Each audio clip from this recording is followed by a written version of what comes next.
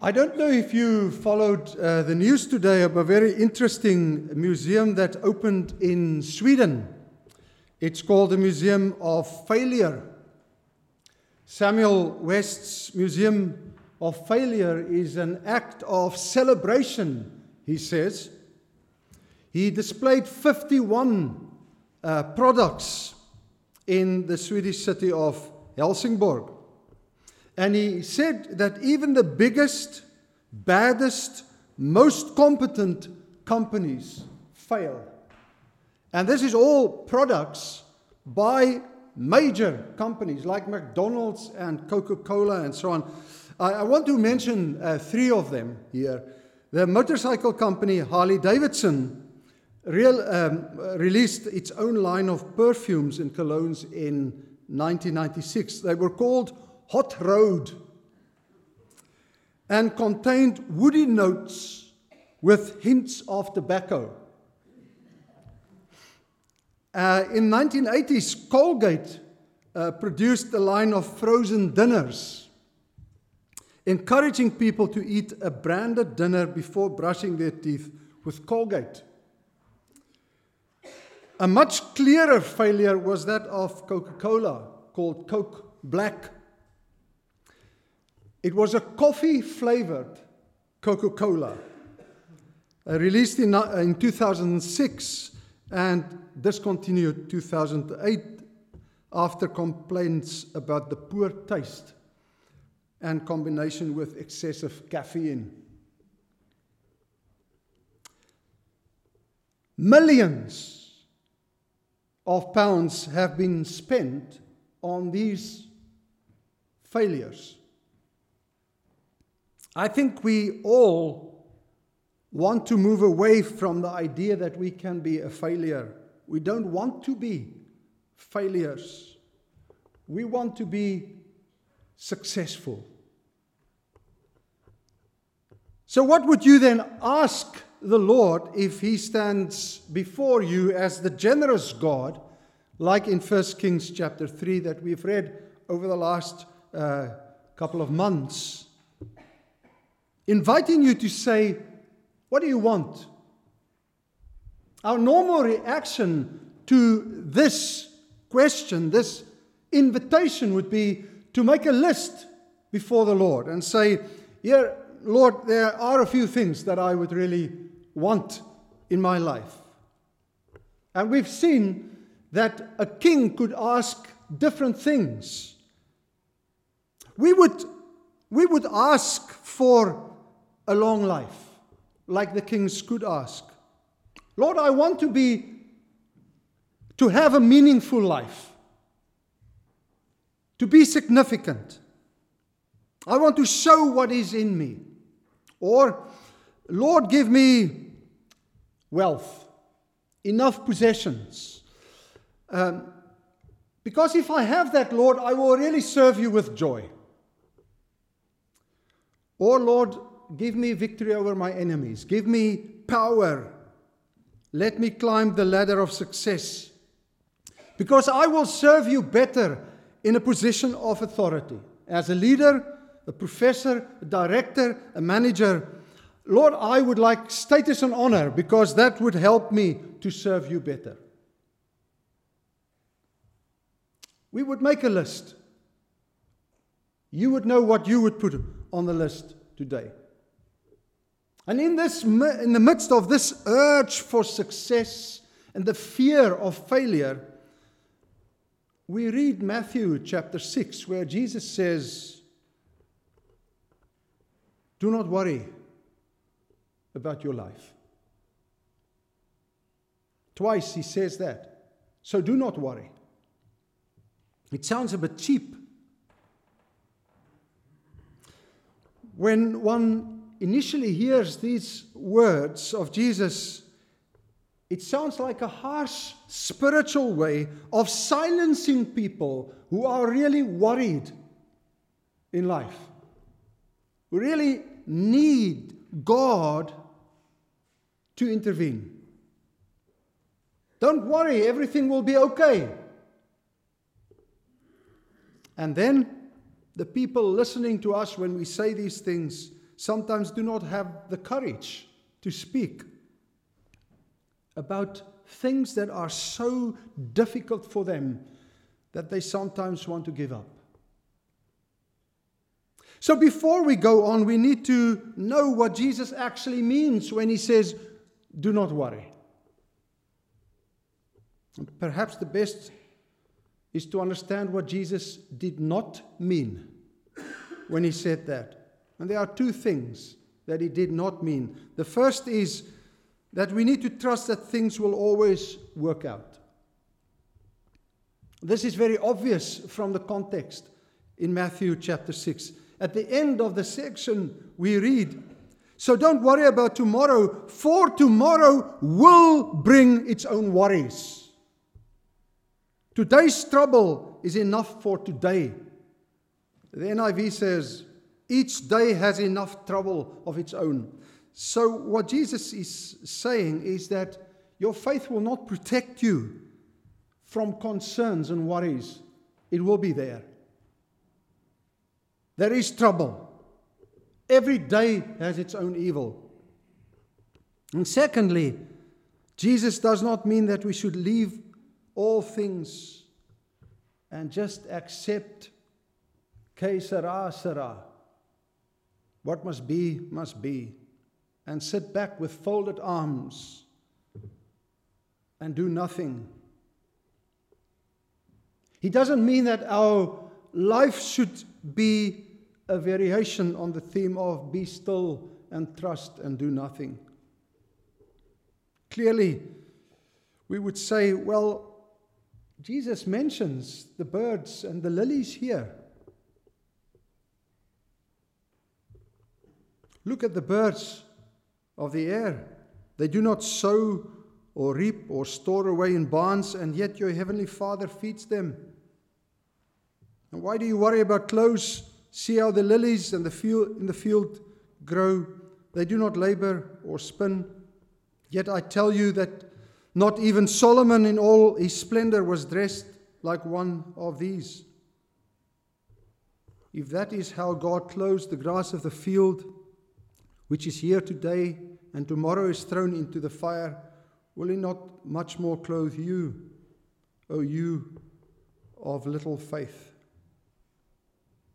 Should we gather from this that the birds and the lilies do nothing, and that they just leave everything to God? This is a very naive conclusion. It is not that the birds and the lilies do nothing. It is true, Jesus says, that the birds and the lilies do not sow or reap or gather into barns.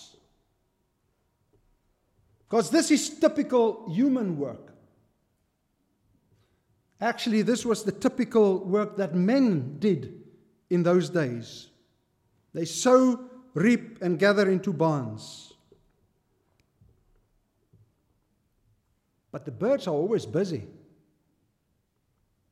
I have a few swallows making nests against the manse there. They're always busy, gathering, doing what they are supposed to do as birds. They respond to the purpose that God had for them. Likewise, it's true that the lilies do not spin the garment that they wear. This is typical human work, not the works of the lilies. Again, this was the typical work that women did in Jesus' day. But the lilies existed in their way and fulfilled their purpose to grow, to produce flowers. No less than the birds, they fulfilled the purpose that God had for them. Not to worry by no means mean that we do nothing. So how should we then understand Jesus' words not to worry?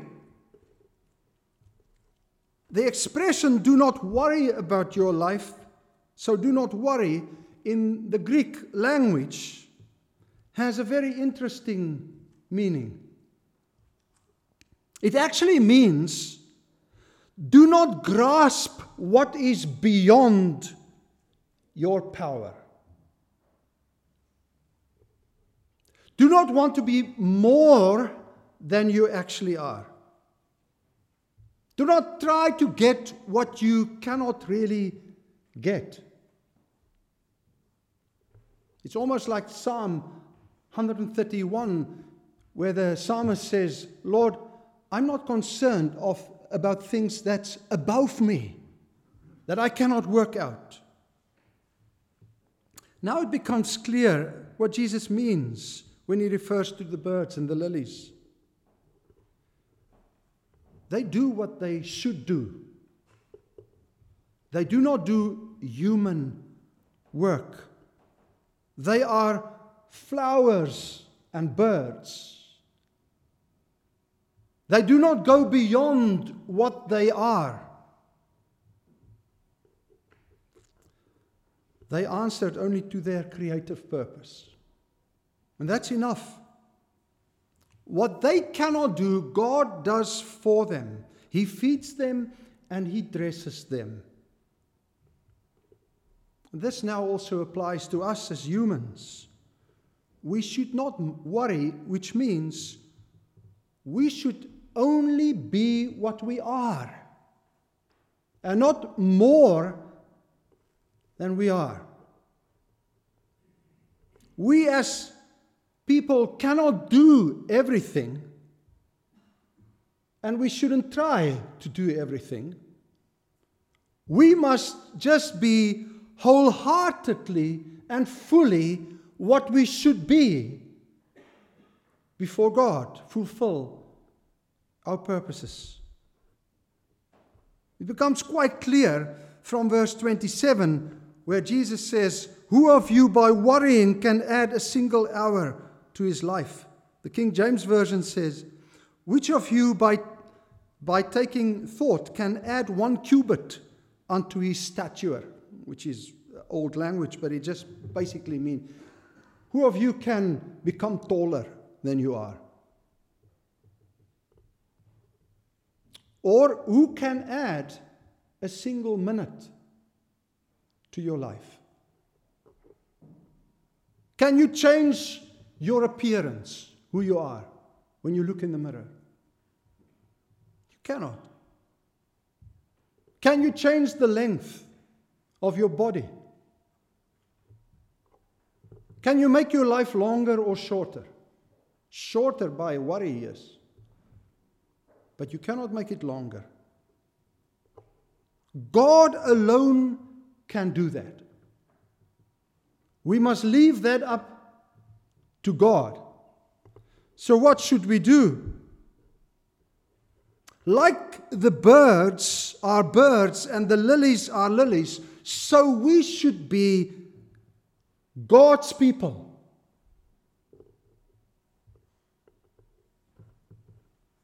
Real human beings. So what does it mean to be a real human being? It's no coincidence that the call not to worry have been placed here in the Sermon on the Mount, Matthew 5-7. In the Sermon on the Mount, we are told what a real human being looks like.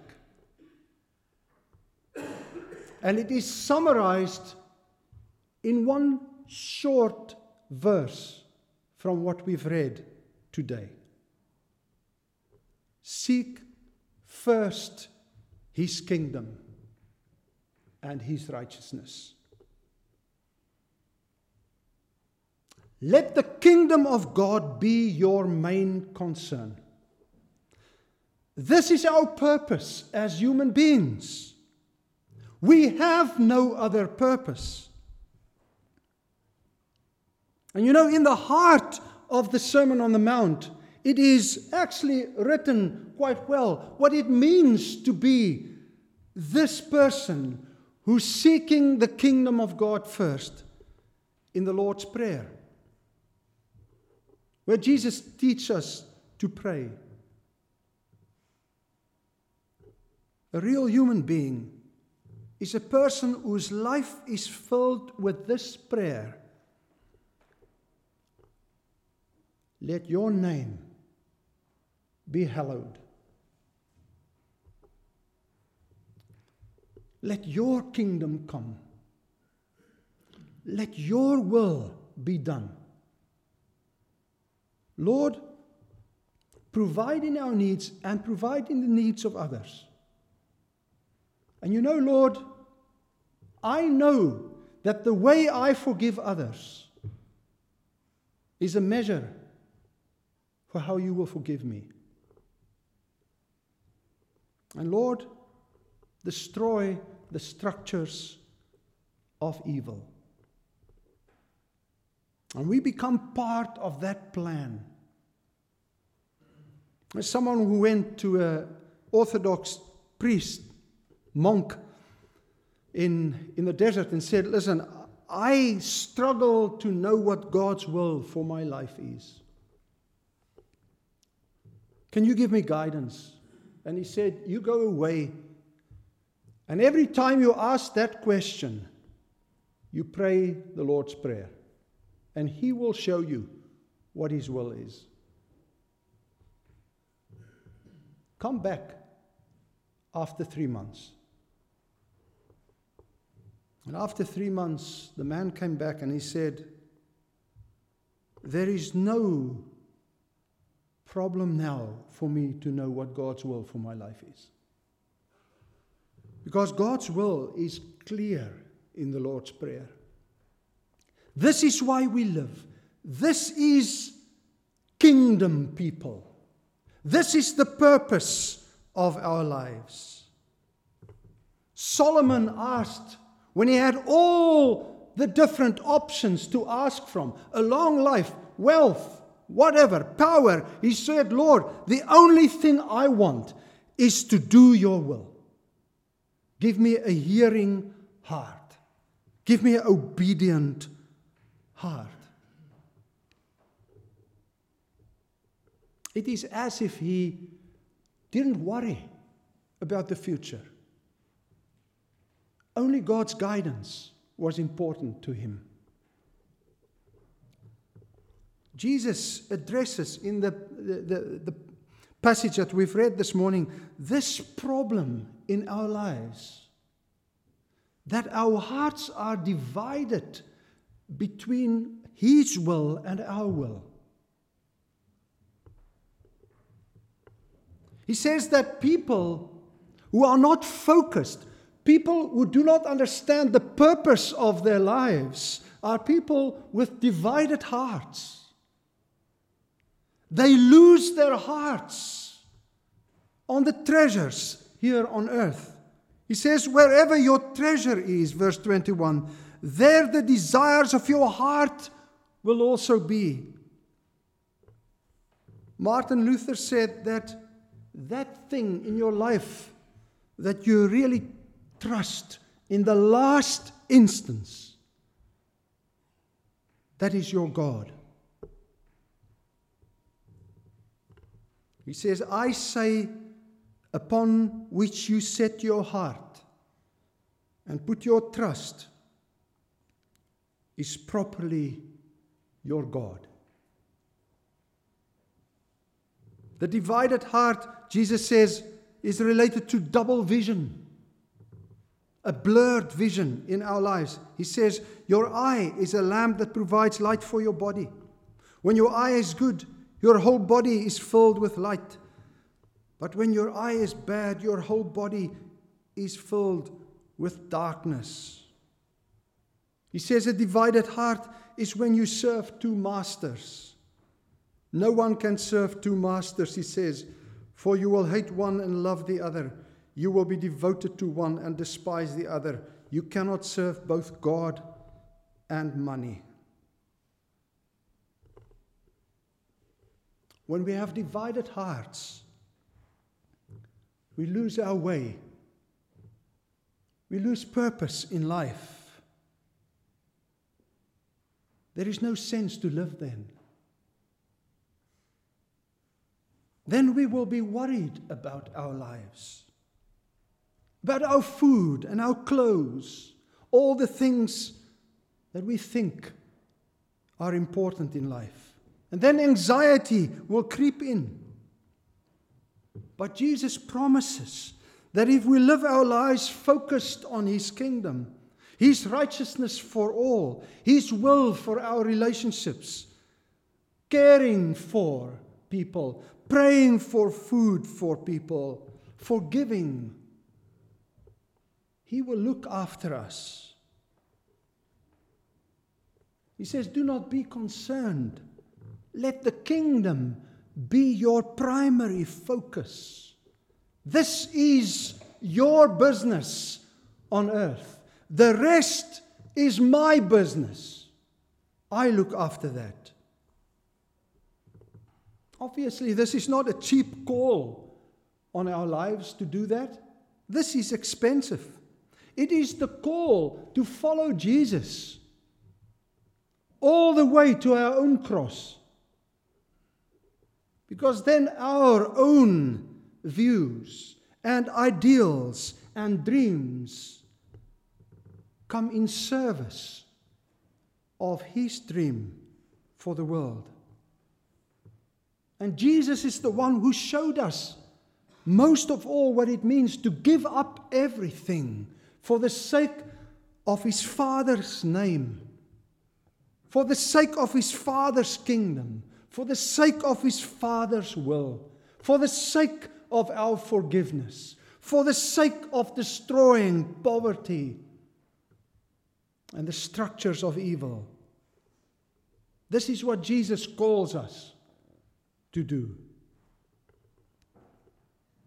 Maybe you have missed the last few words of the reading from 1 Kings chapter 3.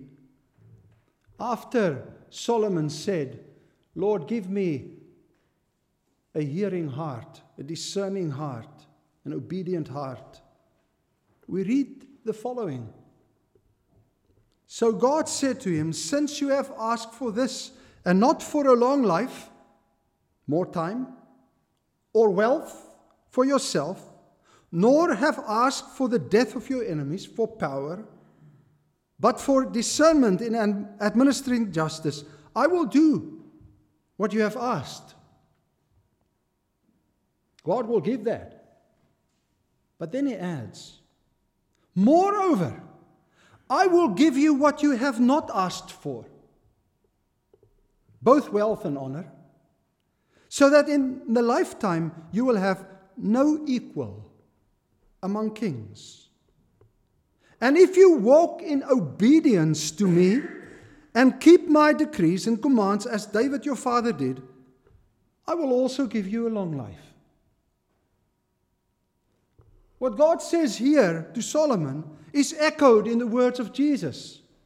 Seek first the kingdom of God and his righteousness, and all these things will be given to you as well.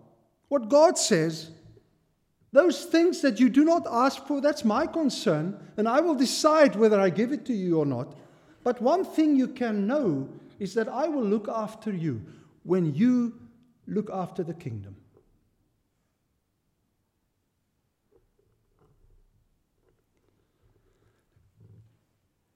The Museum of Failure, the owner, West, says, the trick is to create an organizational culture that accepts failure so that you can fail small rather than failing big.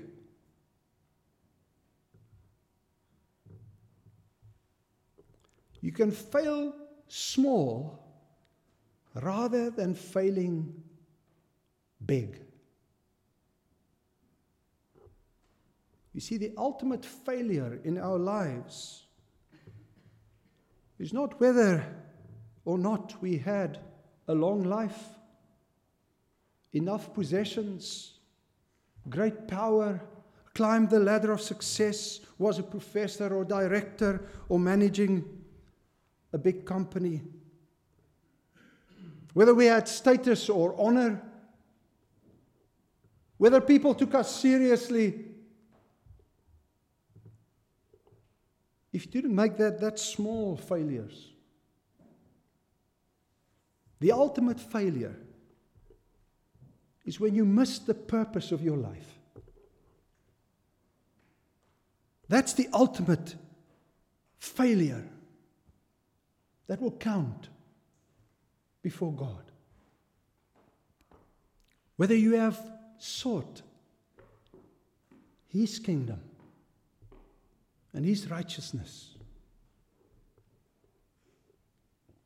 If that's not the focus of your life is a failure.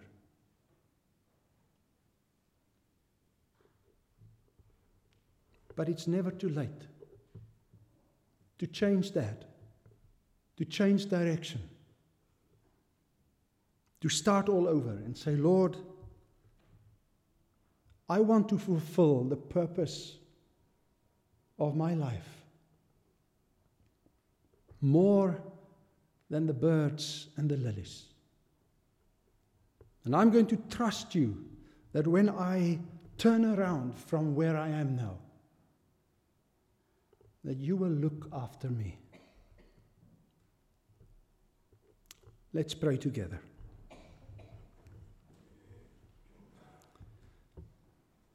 Father, we come before you as the generous and gracious God, the one who wants to give us just the best in life.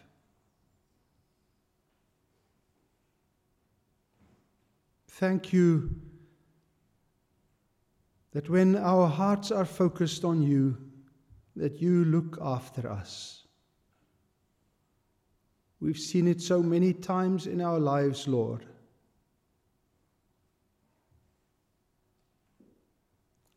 Help us if our heart is not in the right place today, that there will be, by the power of your Spirit, a change of heart. A change of direction.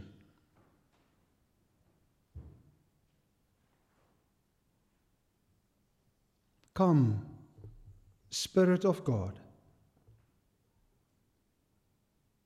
Enable us that the kingdom of God and His righteousness will be our primary concern.